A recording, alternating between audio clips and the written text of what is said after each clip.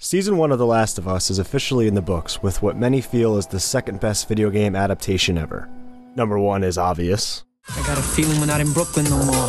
As with most adaptations, there were some changes from the game to the small screen throughout the journey, and I will go over some of the more prominent ones I noticed while replaying the game along with the show's release. If you still need to watch our Part 1 video from the first half of the season, you can do so here.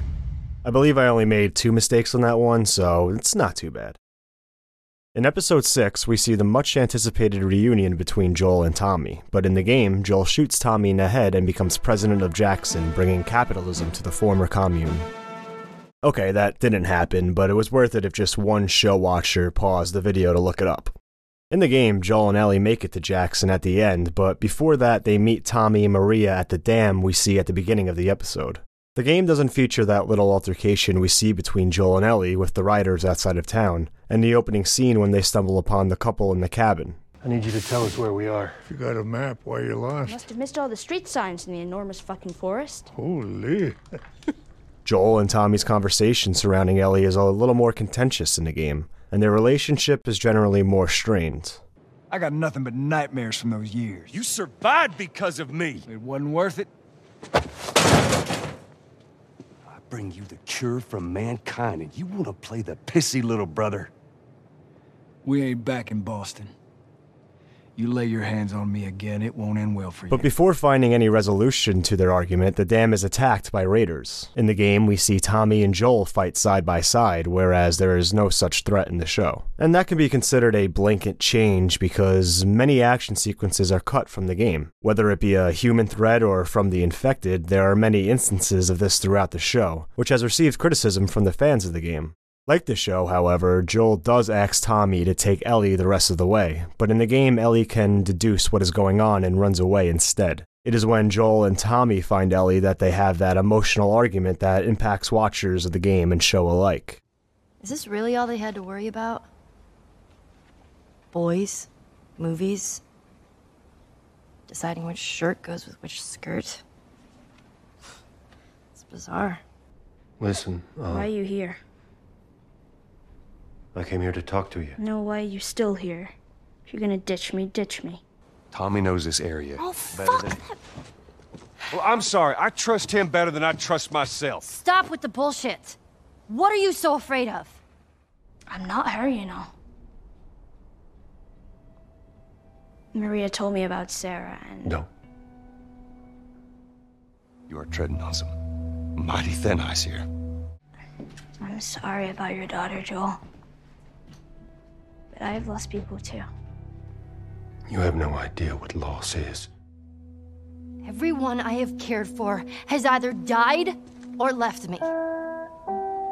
Everyone fucking except for you. So don't tell me that I would be safer with someone else, because the truth is I would just be more scared. You're right.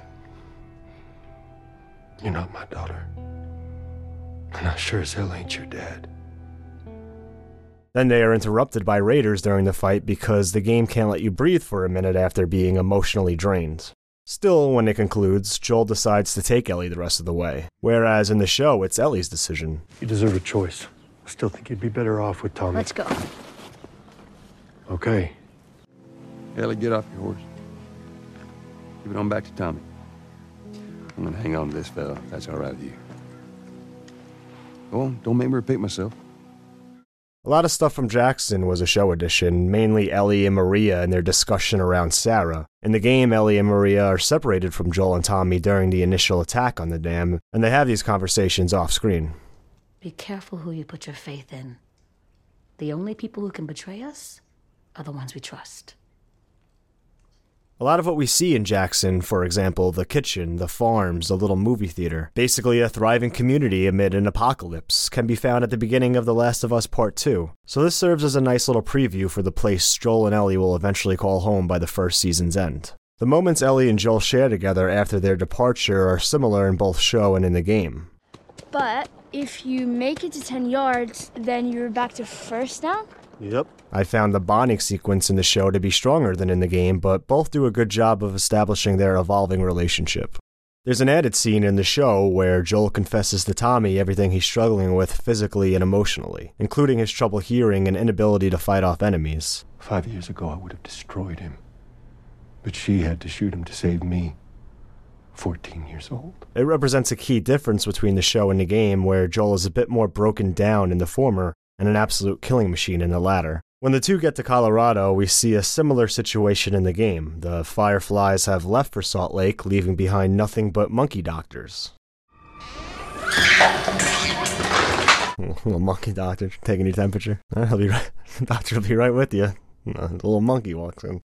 Their altercation with David's men is a bit more hectic. The show shows a much abridged action sequence, ending with Joel being stabbed instead of impaled after fighting through a small army. Ellie is also much more involved in the escape, which again ties into another big picture change from game to show. She successfully saves Joel in both, but in the game he passes out, and the next thing we see is Ellie hunting, which is a bit of a misdirection. Structurally, the most significant change in Episode 7 is where it happens in the narrative. Left Behind is a DLC in the game and is available once you finish the main story. The episode mirrors the format from the DLC. However, there are a few noticeable changes, especially with everything involving Ellie and Joel. In the game, Ellie brings Joel to what appears to be an abandoned mall, and it's much more complex circumstance to find a way to save Joel from his wounds. Run-ins with infected, David's men that followed them from the hospital, abandoned helicopters, a bunch of locked doors, real sick shit. And going back to what I alluded to earlier with Ellie, she is far more capable at this time of the story. She is taking down everything that gets in her way in a way that is not seen in the show at all.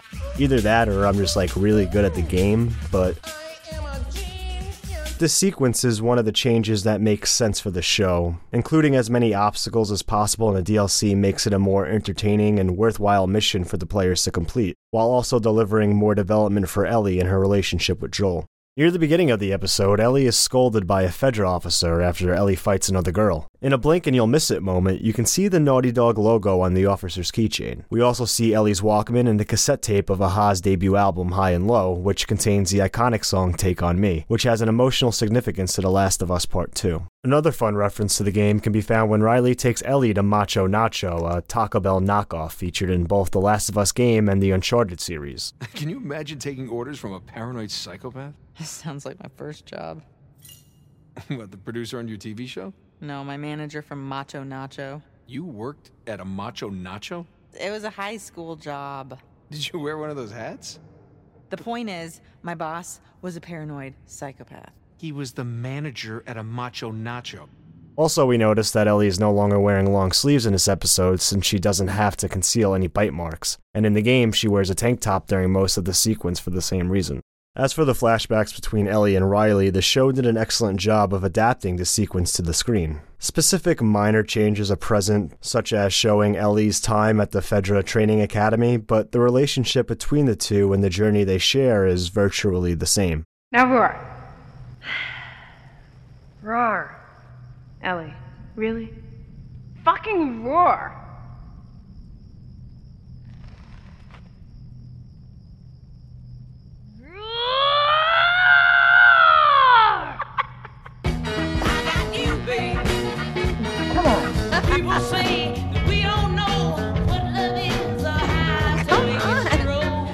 I did find it funny that you can choose to accept or reject the alcohol from Riley in the game, but in the show, Ellie ain't no square. Zero hesitation. Whatsoever. And it made me sad that the pictures from the game didn't print, but at least Ellie gets to hold on to that memory in the show. Also in the game, Ellie has to use her imagination when playing the arcade game since it doesn't work. I guess shout out to HBO for having the rights to Mortal Kombat, so she can experience the joy of busting out a fatality on someone's ass. Of course, everything else that plays out in the mall isn't an exact adaptation. Still, both did an excellent job building the connection between these two characters effectively, making both versions equally devastating.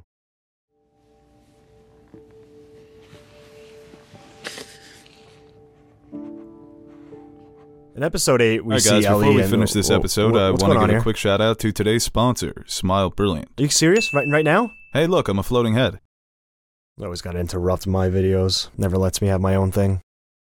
Bad breath can be an annoying problem to deal with, especially when in social settings like out on a date or recording a podcast with your buddies. Only 2% of the population has enough naturally occurring good bacteria to fight off bad breath and maintain a healthy mouth. What people don't realize is that when brushing your teeth or using mouthwash, you're killing both the good and bad bacteria in your mouth. Unfortunately, bad bacteria grows back much faster than good bacteria. So even if you use these products consistently, you may still find yourself with bad breath. But we have a solution. Smile Brilliant's Dental Probiotics, chewable tablets with concentrated amounts of the healthy bacteria your mouth needs, so that you can speak freely without worrying about any dirty looks from your friends or coworkers. Chewed once a day before bed and after brushing your teeth, these tablets populate your mouth with the good bacteria first, before the bad stuff has a chance to grow back. By repeating this process on a daily basis, studies have shown that you can truly increase the population of good bacteria, while subsequently reducing the population of bad bacteria. Studies have also shown that clinical-grade dental probiotics reduce plaque, cavities, gum inflammation, and of course, bad breath. So head on over to SmileBrilliant.com and check out their dental probiotics. You can also browse their selection of other products like mouth guards, electric toothbrushes, whitening gel, whitening trays, water flosser,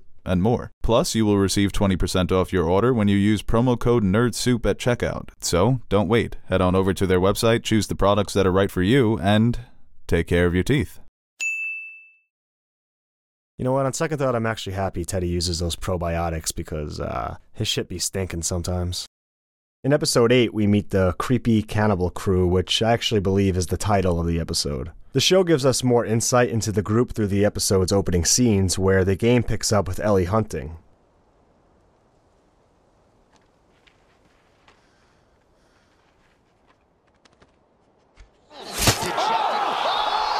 The initial meeting between David and Ellie is identical, but there is an extended sequence where the two must fight off a horde of infected together while they wait for Buddy Boy to return with the medicine. We are again shown just how capable Ellie is at this point in the story versus her show counterpoint, and it also builds a fragile trust between Ellie and David before the revealing of his true intentions. He said that the others had been slaughtered by a crazy man. And get this, he's a crazy man traveling with a little girl. Everything happens for a reason. James, lower the gun. She really was just mowing fucking people down. We also learn that David used to be a school teacher before the outbreak, which adds another level of creepiness to his character when you factor in his intentions with Ellie. Not only does David scar Ellie for life, but he feeds the human remains of a man to his surviving wife and daughter after telling them the ground was too hard to bury any more bodies. And I guess this doesn't make a huge difference, but seeing Ellie be capable and hold her own would further solidify David's want to keep Ellie around later on. Still, a cultish weirdo portrayal of David in the show negates that and makes him probably more terrifying as a villain. Everything after this point is adapted almost verbatim from game to show. For what it's worth, this is just deer meat, I swear. What is it? It's deer. With some human helping on the side? No, I promise. It's just the deer meat. The conversations they have while Ellie is in prison, to Joel coming to and interrogating David's men. It's okay. No. I believe him. No. Ellie's escape and killing of David, and the emotional moment she shares with Joel at the end of the episode. A minor difference being that in the game, Joel is the one who stops Ellie from stabbing indefinitely, whereas in the show, Ellie stops herself and then walks outside. It makes the moment even more personally tragic for Ellie, something horrible she experiences entirely alone. He tried to... Oh, baby girl. It's okay. It's okay. Joel. It's okay.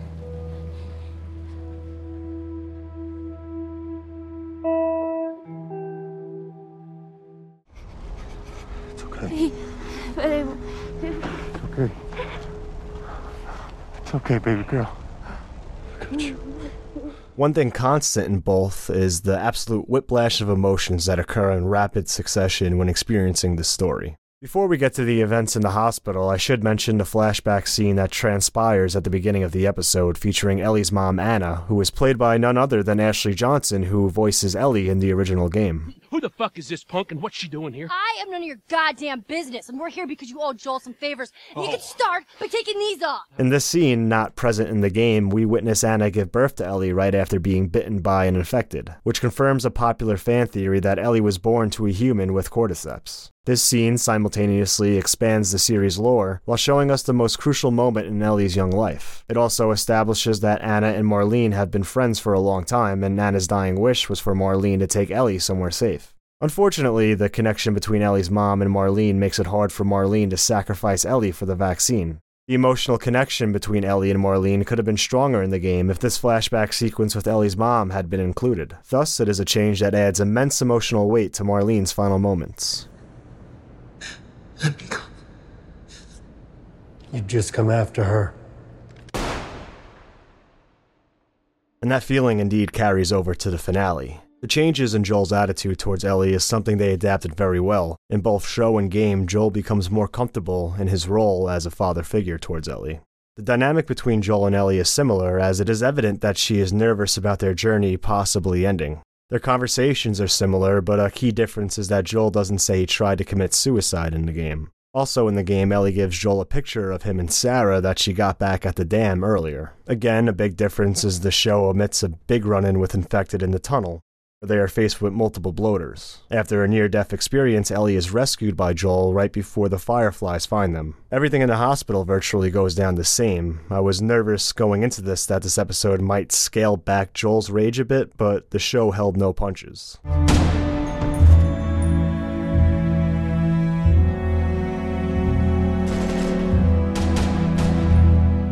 However, my version of Joel killed the nurses, which might speak more to me than it does Joel. Even the editing in the final moments of their escape is done the same as the cutscenes from the game.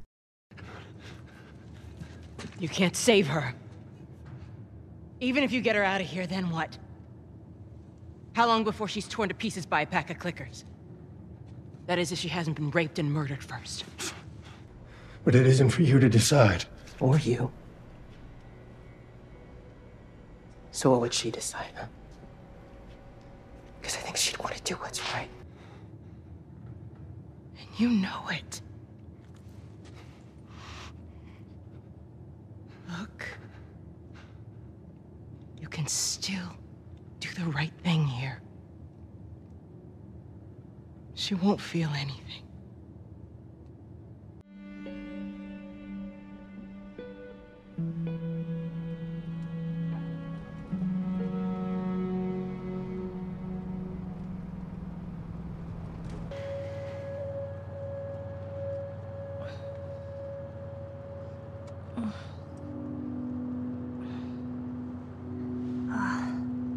What the hell am I wearing? Just take it easy. Drugs are still wearing off. You were running some tests on you? And some others. Turns out there's a whole lot more like you. People that are immune. There's dozens, actually. Ain't done 'em a damn bit of good, neither. They've actually... They've stopped looking for a cure. They've actually... They've stopped looking for a cure.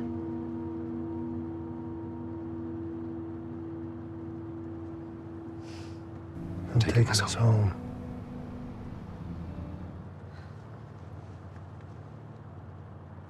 I'm sorry.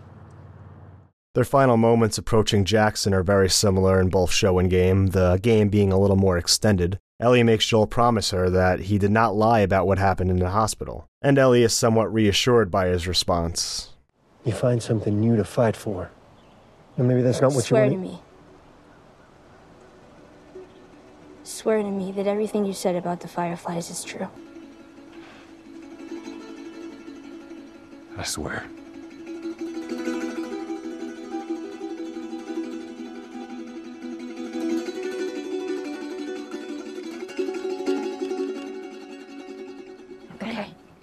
So finally, after their long journey across the country, our two protagonists find themselves a home in Jackson, and begin their lives together as father and daughter. Now, as the audience, we must wait to see how long that peaceful living lasts before the world forces them back into action. Luckily, we know there's a sequel game called The Last of Us Part 2, so this will certainly not be the last time we see Joel and Ellie in action. Overall, I found The Last of Us to be one of the more faithful live-action adaptations in recent memory. Sure, with any adaptation, there must be some things altered and left out, but what impressed me were the little things, like including little conversations from the game while playing and visual references, all complementing the story that followed its inspiration beat for beat. Would I have liked to see a few more clickers? Sure. Could some of the episodes have been a little more fleshed out? Yes, but ultimately HBO delivered one of its best television seasons of late and stayed true to the story it adapted. What more could you ask for? I don't know. What more can I ask for? More clickers, more episodes, more violence. Also, you forgot to mention that Troy Baker, the voice of Joel in the games, plays James. So, could ask more of the show and more from you.